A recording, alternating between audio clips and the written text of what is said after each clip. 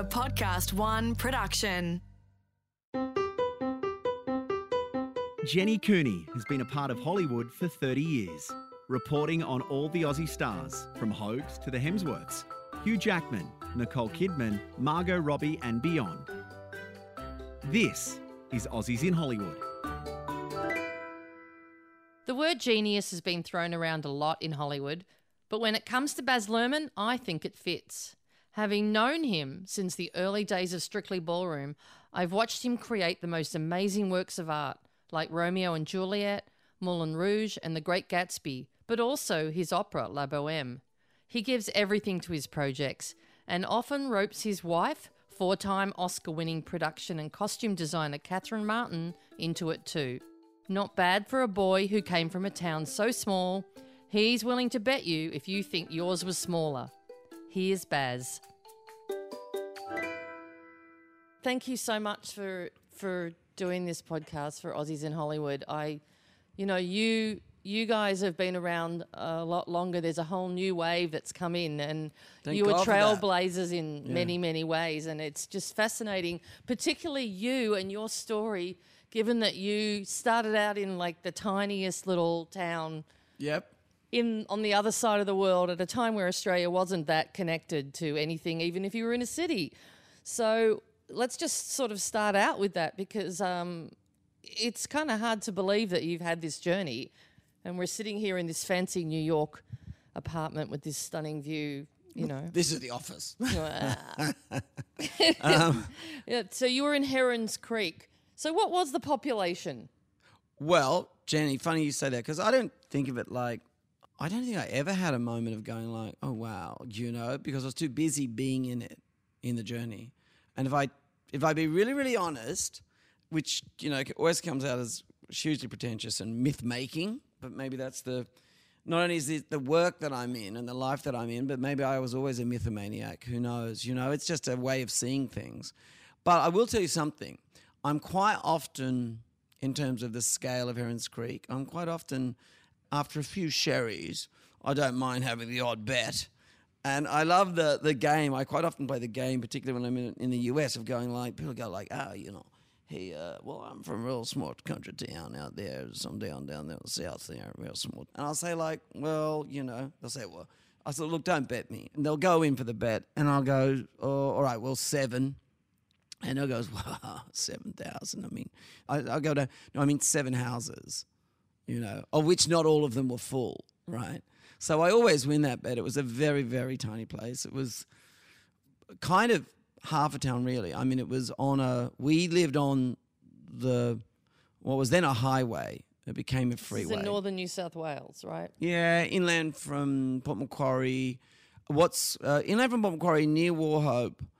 Then, and the closest real town, I mean, we had Herons Creek, which is still a timber town. I mean, it was all about timber. But there was a place called Kendall, and that was a beautiful little place. And then the Hastings River. I mean, Scott Hastings is named after the Hastings River. Wow. So there you go. And I believe, I've never seen this, but something tells me, apparently there's a history trail that you can go on because it's a tourist attraction, mate. And I think I might be in the history trail walk or something. So really, where you grew up, you've made it when you're like a museum. You're in a museum.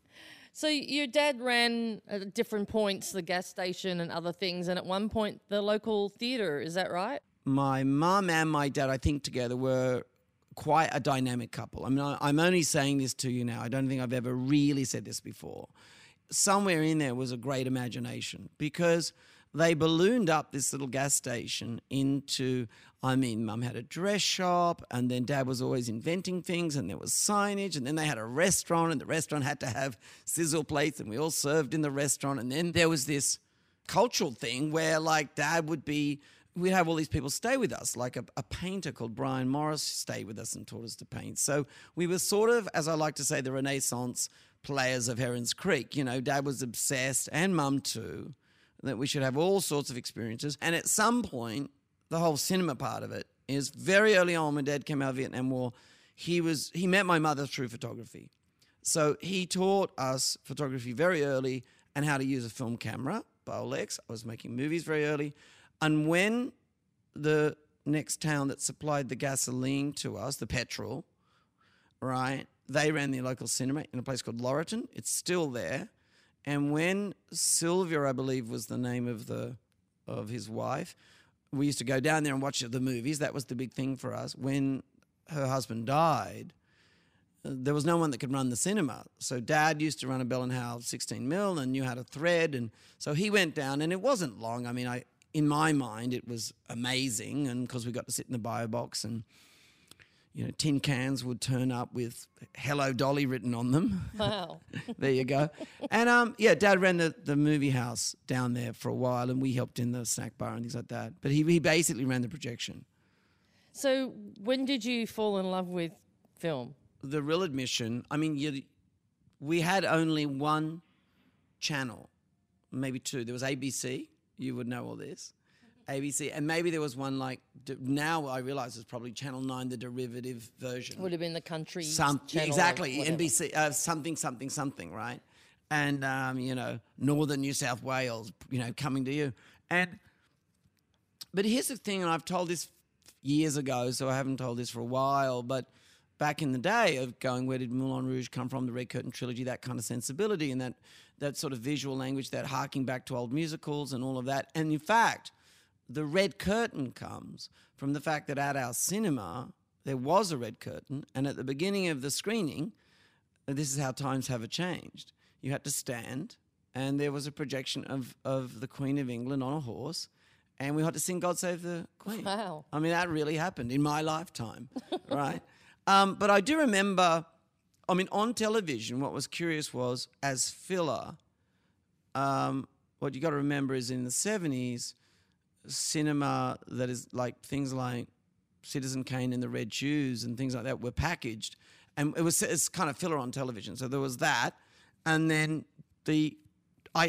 absolute distinct memories as a kid of sitting in the bio box when Dad got to project, and just seeing this machine go clatter, clatter, clatter, and Dad pulling the film out of the tin can and holding up to the light and showing the perforations and going and seeing, your Lawrence of Arabia, and seeing Lawrence or Dr. Dolittle, and seeing the picture and going, my God, how do you make that? So there was that. And Jenny, I got one other quick story actually about cinema and Herons Creek. The other hook, I guess. I mean, I was always into it. All I can ever remember is not just the movies, but theatre and magic and all of that, doing that ever since I was a child. And Dad encouraged it. And so did Mum, actually. And then there was ballroom dancing, but let's not digress. I do remember... Yeah, we didn't even get to the ballroom dancing part. No, that'll come, but it came early. Of course. The ballroom dancing. So all the combined things that led to Strictly Ballroom. Yeah, well, it was a theatrical... My parents definitely encouraged us.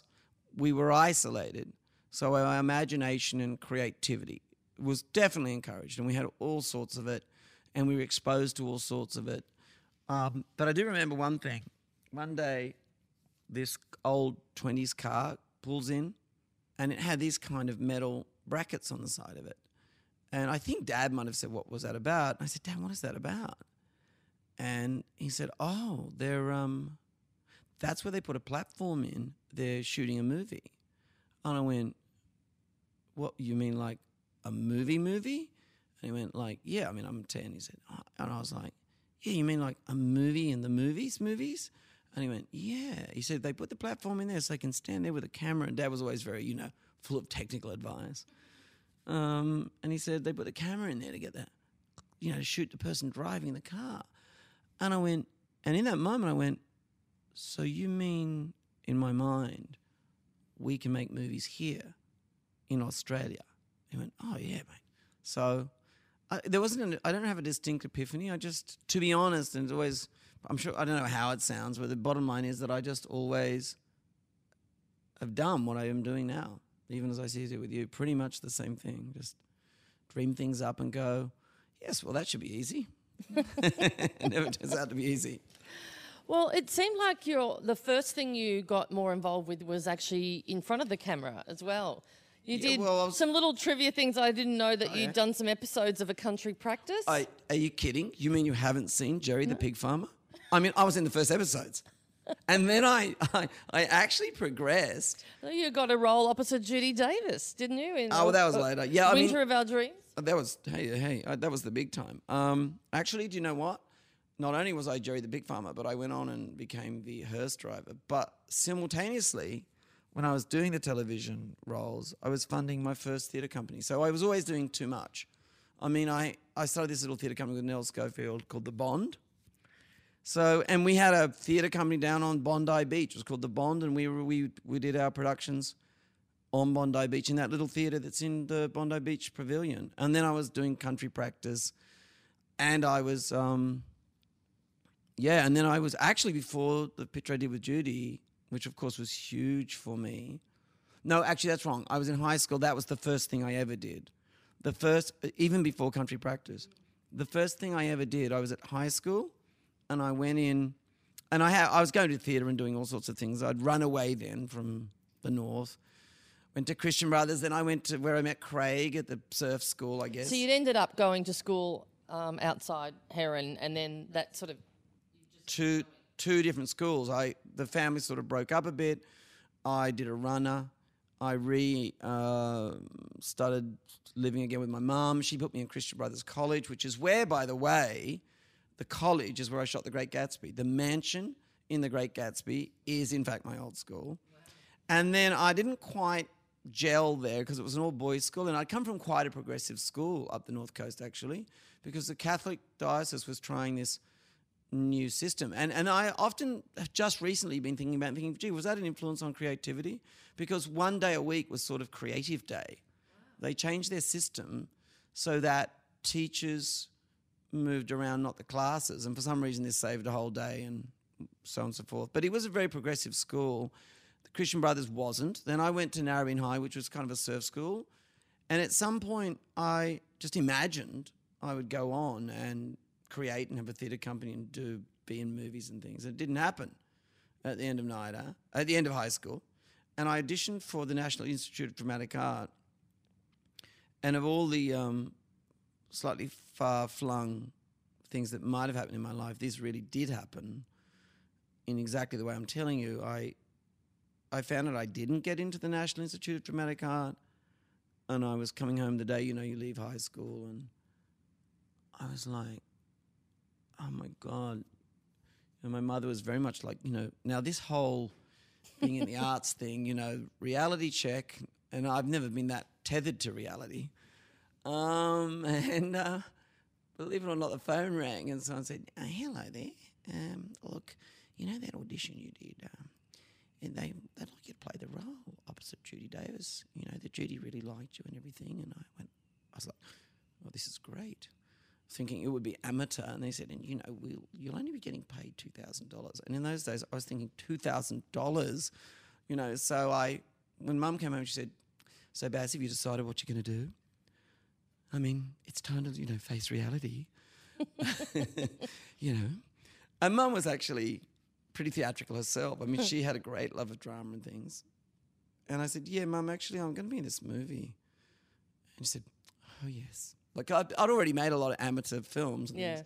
He said, "Oh yes, but I mean a real job." I said, "Well, they're going to pay me $2,000." It's funny how when you say they're going to pay you money and you're growing up, suddenly people completely change. They go like, "Oh, that's a real job."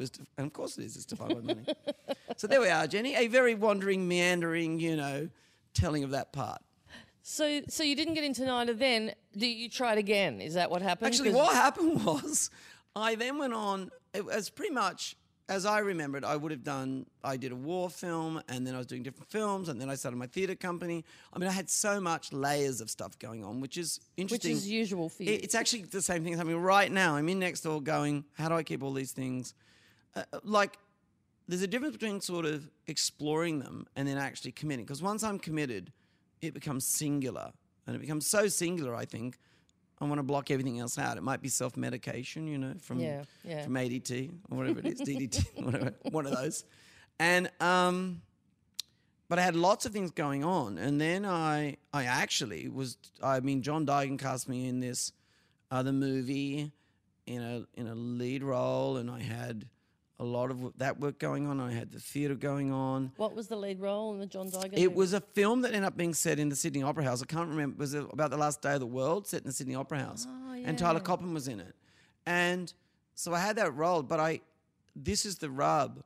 I also had started a romantic relationship with the daughter of a producer of The Wind of Our Dreams called Gabby Mason, who became a great pal and friend, but we were in a relationship, and she was on, I think, one of the soapies, and at night I was living in King's Cross, and I became fascinated with this idea of devising stories. So I started this kind of before reality television to do this idea of doing a drama where I would become one of the characters in the street, absorb it, develop a script, a drama, and it would become a drama, right? You know, this is the one you did with Mike Willisey. Yeah, but why exactly? So what happens in the middle of it is I start doing this thing and the material's so like edgy and in your face, and we can't get the money. We can't get the money from a film. Nobody in film, everyone thinks, what's this kid doing? It's too ridiculous. But Mike Willisey goes, gee, these few test footage we shot, because Gabby's brother comes in and starts shooting me, but the kids don't know I'm actually not one of them. You know, I'm playing a role. I mean, I look back and I go, this is not exactly the most moral thing you could be doing. No. And I was just kind of being a bit part James Bond and part actor, I suppose, but totally absorbed in the world. This is a pattern, I think, is the need to just get lost inside someone's universe, you know? And anyway, long story short, around the time I eventually get into NIDA, I didn't really succeed in any of the auditions. They just kind of said, listen, we'll sort of turn up again and audition, you'll probably get in. Because by then but I had to choose between the movie and my theatre company, and I did, and I was doing several plays at that time. So anyway, long story short is I go back to NIDA then, and I gave up the movie, and that Kids at the Cross came out, and everyone thought I was kind of a dangerous street kid, but I really wasn't. I was just a geek from the country. And so Strictly Ballroom came about as a play that you all developed while you were at NIDA. Yeah, like self-devising and self-creating and that process. I mean, NIDA at that time NIDA, I'm sure, at all times is a really, it's a great school. And so many of us owe so much to that place. But in those early days when it was just a bunch of shacks, military shacks on the University of New South Wales, one of the great strengths was it was very much into like self-devising story, primary myth understanding, and that became a great passion of mine, like understanding that all stories had this kind of underlying carriage. And we were exposed to like so many great international artists that would come and do workshops and things. So while we were there was a opportunity to self-devise a show. And, you know, Jenny, I got to tell you, there was this conflict within me, I think, and I look back on it and I go, because I was acting, and acting just seemed, when you're young, it seems easier. It certainly seems more glamorous. You get to sit in the canvas chair and go, you know, and you look at actors and you go, wow, what a life, you know. And I already had made many things, and I'd already felt the bite, the savage bite of responsibility, that when you make something, it's just the moment you say to everyone, look, come on, let's go down this road and make something. I do anyway, I feel responsible for everybody. And I think I profoundly wanted to avoid that. I mean, I really did not want that responsibility. And anyway, I remember we doing the devised opportunity came up, and so I put up a little sign that said, cha-cha-cha, 1, 2, 3 or something. And the idea I brought to the table was, why don't we take a primary myth and set it in the world of ballroom dancing? Now, my mother at that time was, in fact, and my sister, my mother was teaching and competing, and my sister was competing. We'd had already grown up. Competitive ballroom dancing was a huge part of our youth because it was sort of like working class theatre. You know, we got to run off to Newcastle and dress up in costumes and act out characters, and it was a gorgeous, wonderful, majestic, romantic escapism.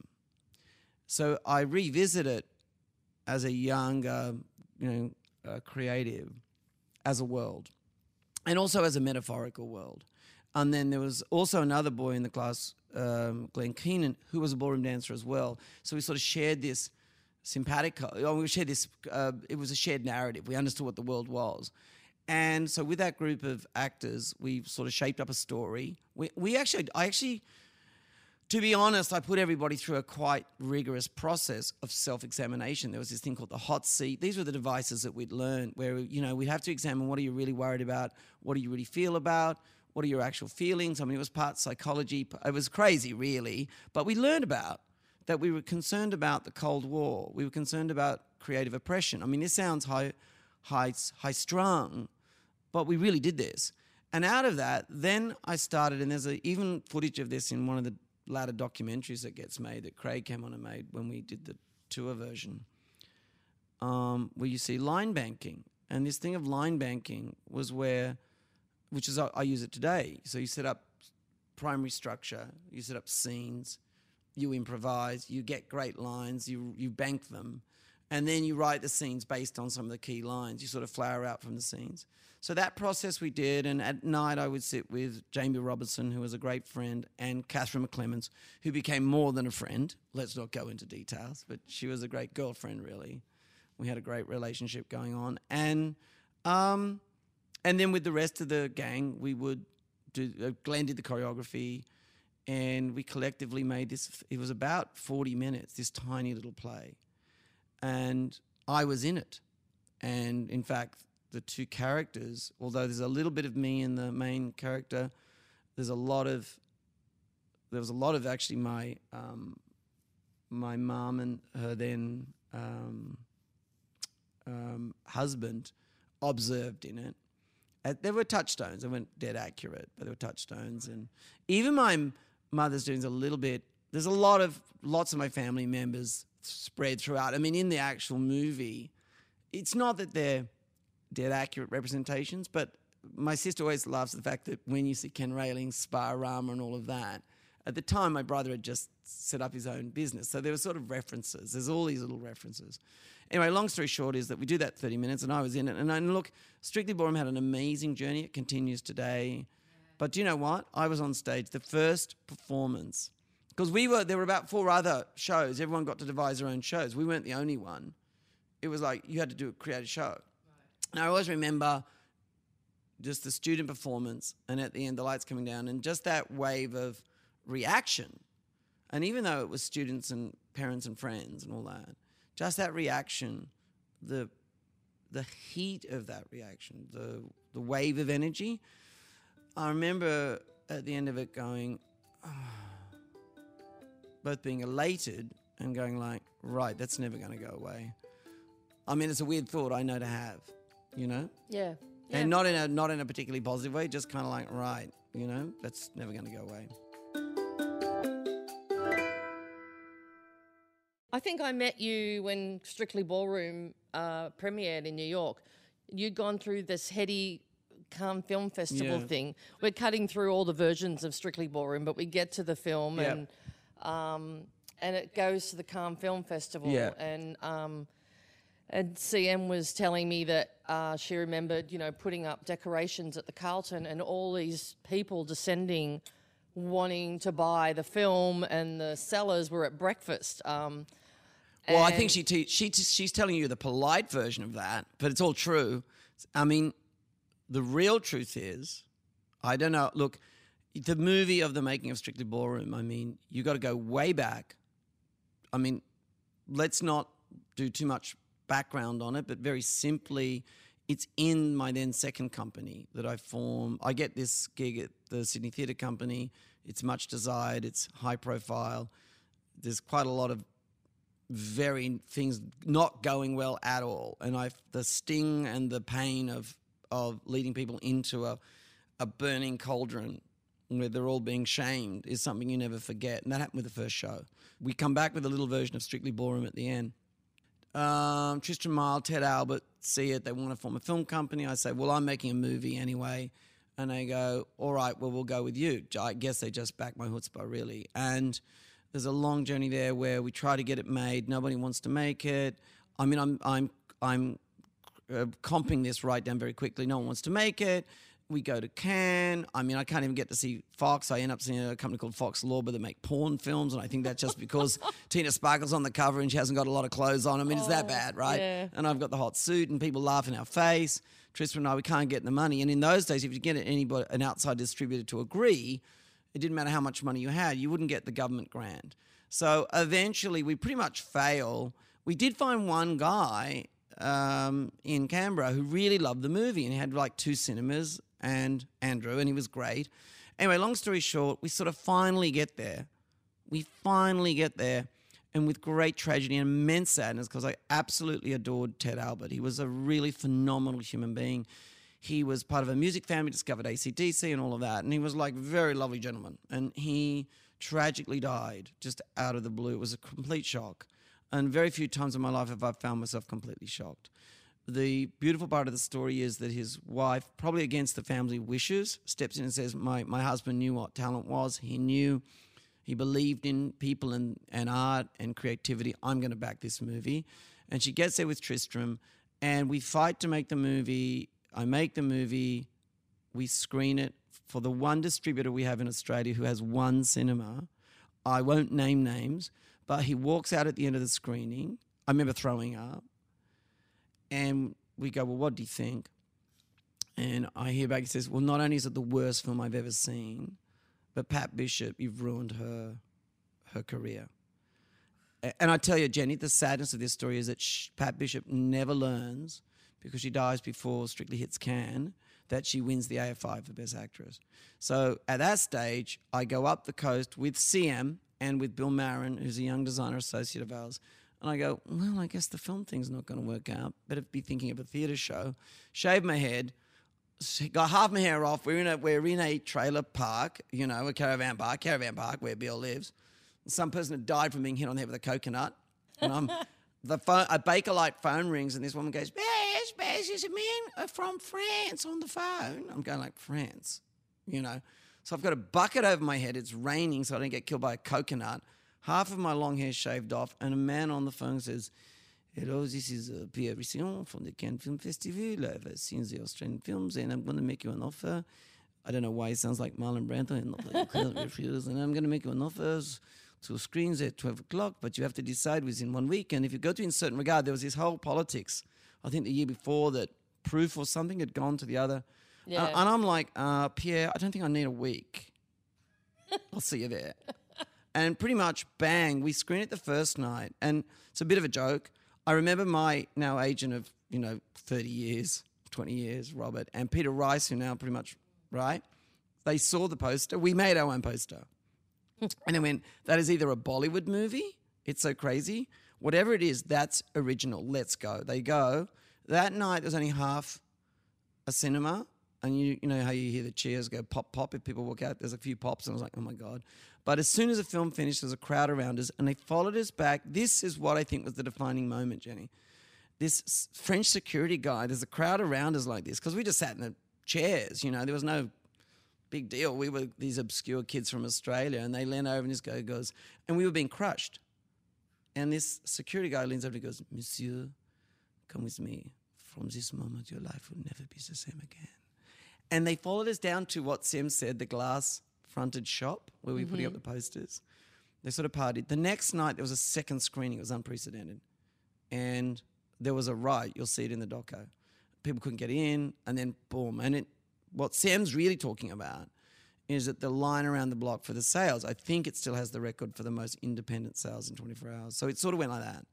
And, of course, back in Australia, Hoyt's picked it up. The opposite of the other company that dropped us. So, but you don't worry about revenge because you're so busy dealing with the next thing. You think success is the best revenge, isn't that what they say? Yeah. Funny thing is you don't think backwards. You just think, well, what now? Anyway, it's a great story, even as I tell it. The backstage, actually Strictly Ballroom, the film, the story of that film, is not unlike the making of Strictly Ballroom. It's the underdog. Yeah, right? Overcoming oppression, really. Overcoming the naysayer. Outsiders coming together, defying the odds, believing in there isn't only one way to cha-cha-cha. I still remember I was so excited that that we were able to get the film to the Hollywood Foreign Press, and it got nominated, and so many people were so shocked at the time because they were like, wow, how did that happen? Like, you know what, Jenny? Do you know what's so crazy? This is, I don't know if, did Sam mention this? This is so crazy that when it got nominated, we were already on Midsummer Night's Dream or something, so we didn't even know what it was. Like, we just didn't occur to us that we would get nominated in something in Los Angeles.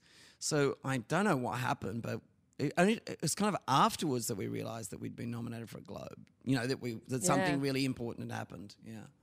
It was amazing, actually. It was amazing, and it's true of Australia. The great strength of Australia is somewhat its sense of isolation or its own sense of self, and it's also sometimes, we were talking about it earlier, it's paradoxical.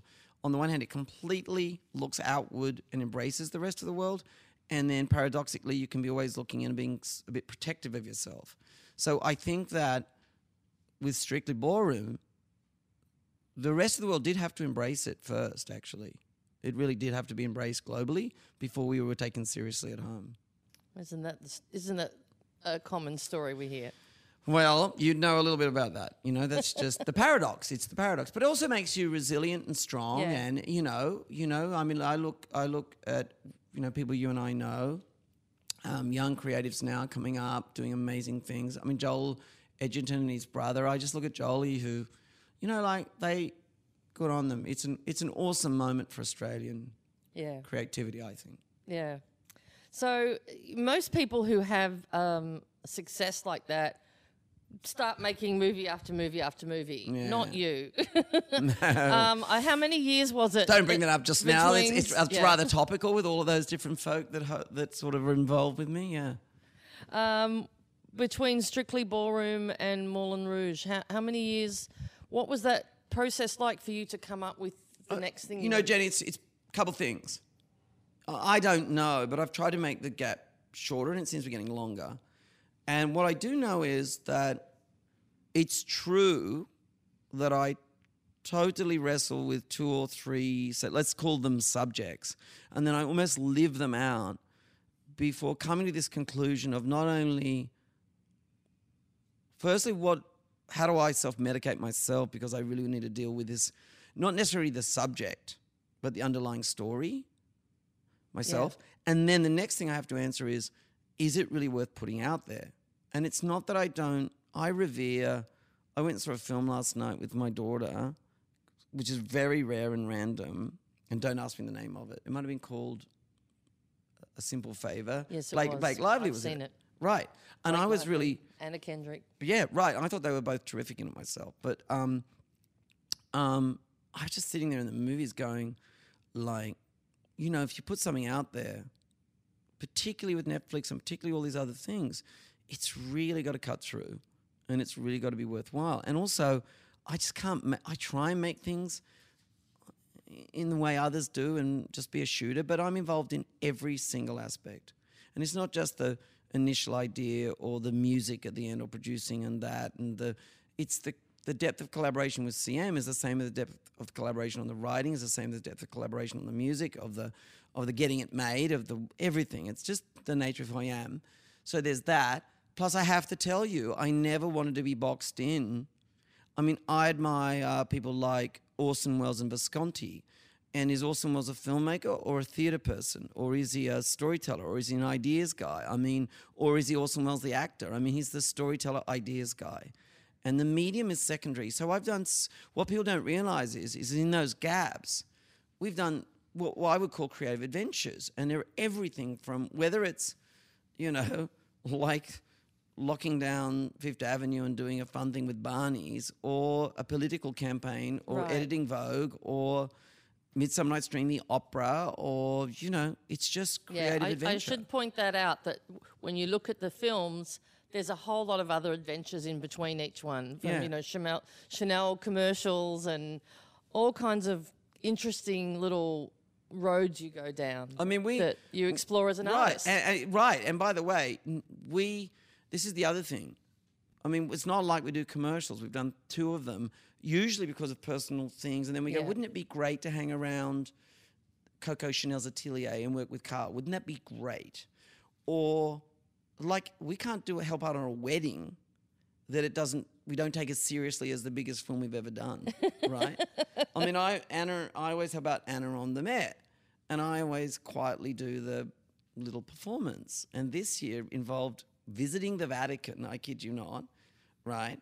And, working with an iconic friend of mine to whip up a show because we needed something, and that was as big and as complicated a show as anything else. We're talking about the Met Ball, if people don't know, yeah. and Anna is Anna Winter. Well, I mean, I like to think of myself as the next door neighbour volunteer, but I always do get rather heavily involved, and it's a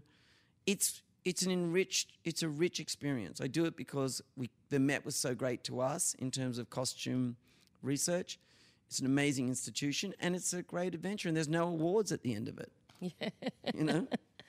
So I know I kind of wish we could get through all of them individually, but just say a little bit about the movies you have made and whether they fulfilled the visions that you had, because it's such an obsessive road for you to get to actually making a film. Yeah. And, you've pulled out people like, Leonardo DiCaprio with Romeo and Juliet, then, Nicole, Moulin Rouge changed everything for her. Yeah. You've really got a great sense of casting as well as just your own vision. Well, it's interesting because I always see a two-way street. I mean, Nicole changed everything for me too, and Leonardo, changed many things in my life too. It's interesting that you identify both those artists because they're also great friends. And it's not that every single person I work with becomes the deepest of friends, but it's a life for us. It's never, and it's always been a life for me, I guess, circling back to the funny stories back in Heron's Creek. Even that on the street thing, I think that's why I've learned to be it takes me so long to go yes, because once I go yes, there is no knock it off in 6 months I'd love to be a shooter. I think of so many scripts that came my way or people saying, I won't say them because then you see a headline tomorrow that says, oh, he was going to do this and going to do that. But sure, all that stuff comes my way. I mean, I will tell you that the Harry Potter, I was about to commit to doing Moulin Rouge, and Robert said to me, look, there's this thing called Harry Potter. I was like, what's that? Wow. He said it's on the cover of Time magazine. And I said, oh, no, someone else can do that really well. I want to reinvent the musical, because my kids go like, Dad, what were you thinking? Right? They were right. Maybe not. But you did reinvent the musical. Well, look, it's a life experience. And this is why when I used to do that on a scale, I mean, everything's relative. Your first opera at the Sydney Opera House has the same scale as your first movie. But there is a truth now that when I do commit to things, the scales are very big, and so I want to make sure. And life is more complicated and layered, and family and relationships, and some degree of public life, and feeling responsible, and living around different countries and all that stuff. So, yes, becomes harder. Although I always remember, a while ago, a few years ago, I was talking to Ridley Scott, and I said, so really, what would you have done different? He said, well, mate, I would have said, yes more often. And a very wise old man said to me, but he's not an old man because he's actually Sam's father, but he's very wise, and I love Angus. He said to me, well, generally speaking, looking back, and he's a professor of French languages and very smart man. He says, not always, but on balance, because he's 80. On balance, not always. I mean, obviously, jump out the window, no is good. But you tend to regret the things you said no to more than the things you said yes. Not always, but generally speaking. And I do think that's probably true. Probably true. The movies. I do not think that any movie I've made... Look, it's not that any movie I made match actually what I initially kind of envision, and the vision part in my head's pretty strong at get-go because I live it. The research period, it sort of comes there, and then of course there's a big difference between being in your head and collaborating with great artists, and I'm surrounded by great artists. My wife being the number one, but also Craig Pearce, a co-writer, school friend. When we get together, we rock, you know. Like, those collaborations, and there are many of them. I mean, whether it's a new collaborator like Jay-Z or, you know, it's another collaboration with Leonardo or Craig, who I've worked with since, you know, school, being at school. The thing about those things are that I'm starting from a place where whatever's in the head is never really going to be realized. It's kind of too...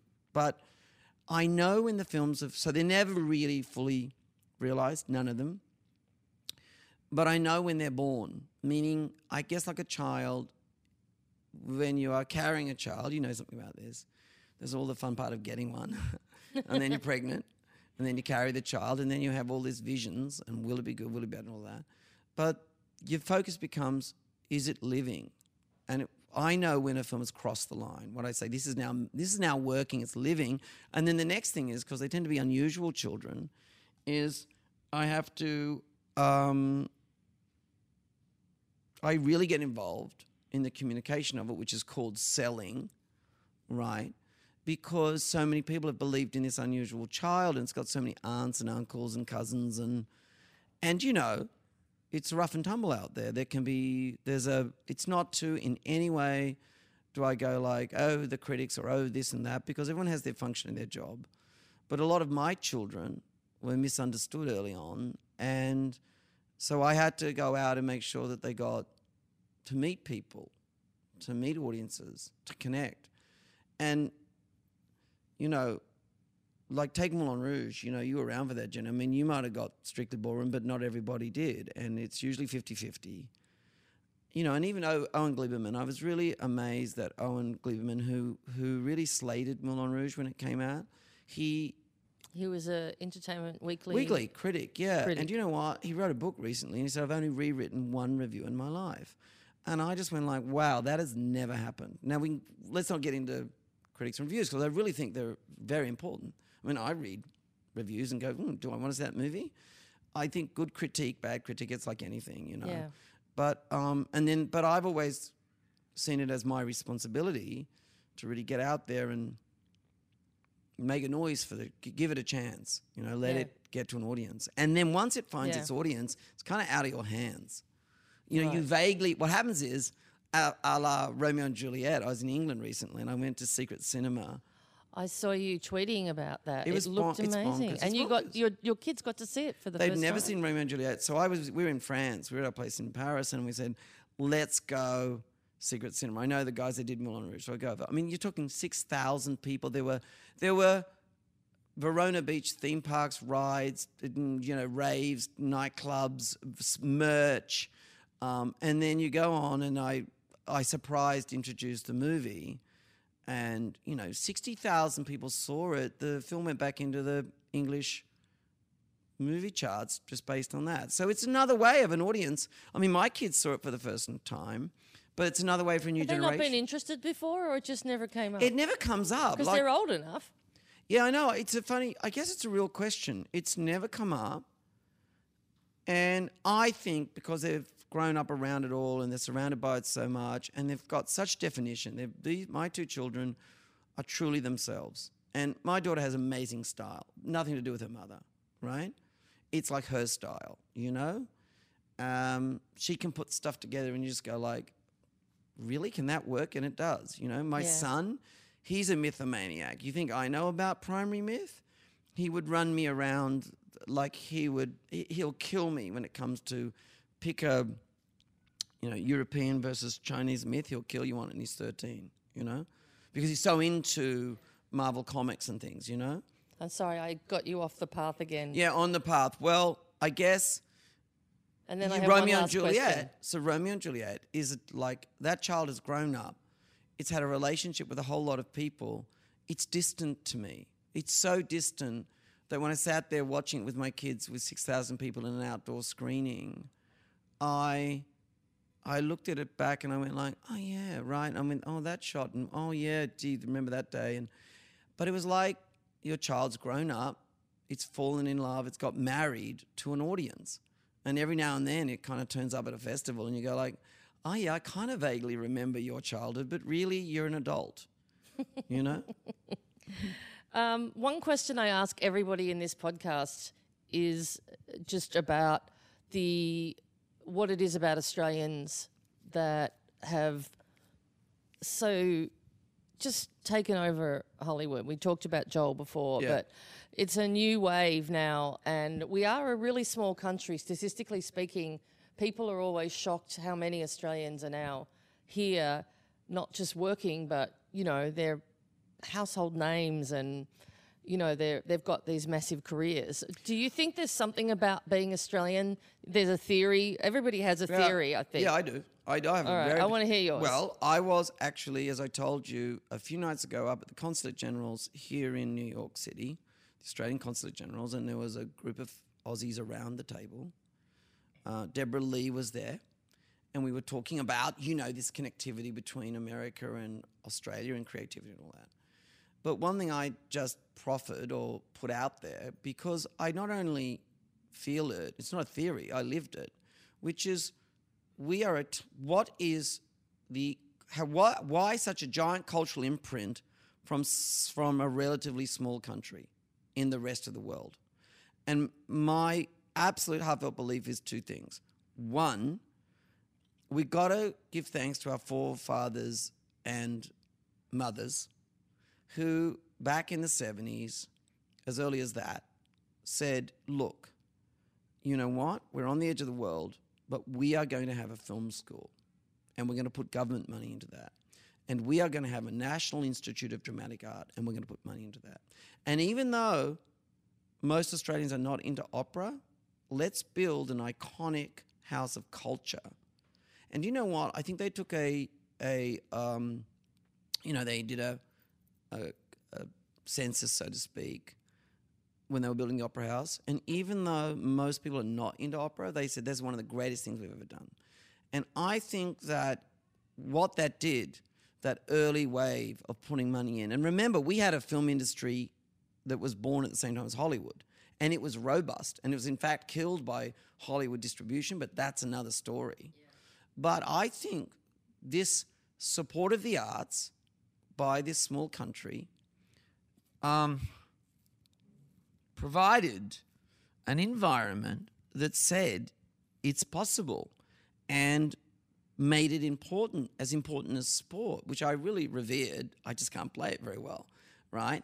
And so there's one thing. And then the second thing is, although we are extremely, I think Australians buy as more magazines than anyone in the world. They used to, before magazines were maybe not, before if you ask a young person what a magazine is, they don't know what you're talking about, right? But it means that Australians do generally look, the word overseas, we think that's common usage. It's not. Like the idea of going OS, like we look out to the rest of the world. Like so I think having a gap year and stuff like that. Exactly. Yeah. Like it's just... They don't do that here. It's common and very unusual for a young Aussie not to have gone around the world by the age of 21. You can meet 50-year-old Americans who are hugely sophisticated and maybe went to Europe once. Maybe. You know what I mean? What I mean is looking out to the world and understanding there's a world out there, and yet being culturally enriched in a fairly isolated place has allowed a paradoxical, I think, confidence in a sense and a fearlessness in creativity, and at the same time being able to say, well, why not? And not, I think we don't go out and join an industry. I think we still think it's a privilege and an adventure, and it's exciting. And, it's called play acting, screenplay. Yeah. I think we still play. It's still childlike in our eyes when we look out at the rest of the world and go, I'm going to make something or tell a story. Well, I'm so grateful to you. I know you're in the middle of big decisions, and we're all going to be very excited to see what's next. Retirement's looking good, just saying. So thank you very much for your time. And by the way, can I add to this podcast that actually you've been a big part of this journey too. In the comment area in journalism and all of that, the whole world is changing dramatically. The tectonic plates of history are changing dramatically. And a lot of things that we took for granted are not there anymore, which is someone like you who actually, yes, you have a job, you You were there commenting on film, you were there. But beyond that, you were always connecting filmmakers, like you were the teller of the narrative of Australian film, but also an active part of it. And I'm just saying, I've known you for a long time, and, you've been a big part of Sim and I's journey too. Oh, thank you so much. And until next time. Till next time, I better go and cook something up. Either that or retire. Thanks. Let my kids take over. Keep an eye out for whatever project Baz finally moves forward with. And since we know he never does anything halfway, whatever it is, we know we're in for a treat. Until next time, that's all from Aussies in Hollywood. Aussies in Hollywood was presented by me, Jenny Cooney, and recorded in collaboration with Podcast One Australia. Audio production was by Nick Slater, and executive producer was Jenny Goggin. For more episodes, go to podcastone.com.au, download the app, or look me up on iTunes.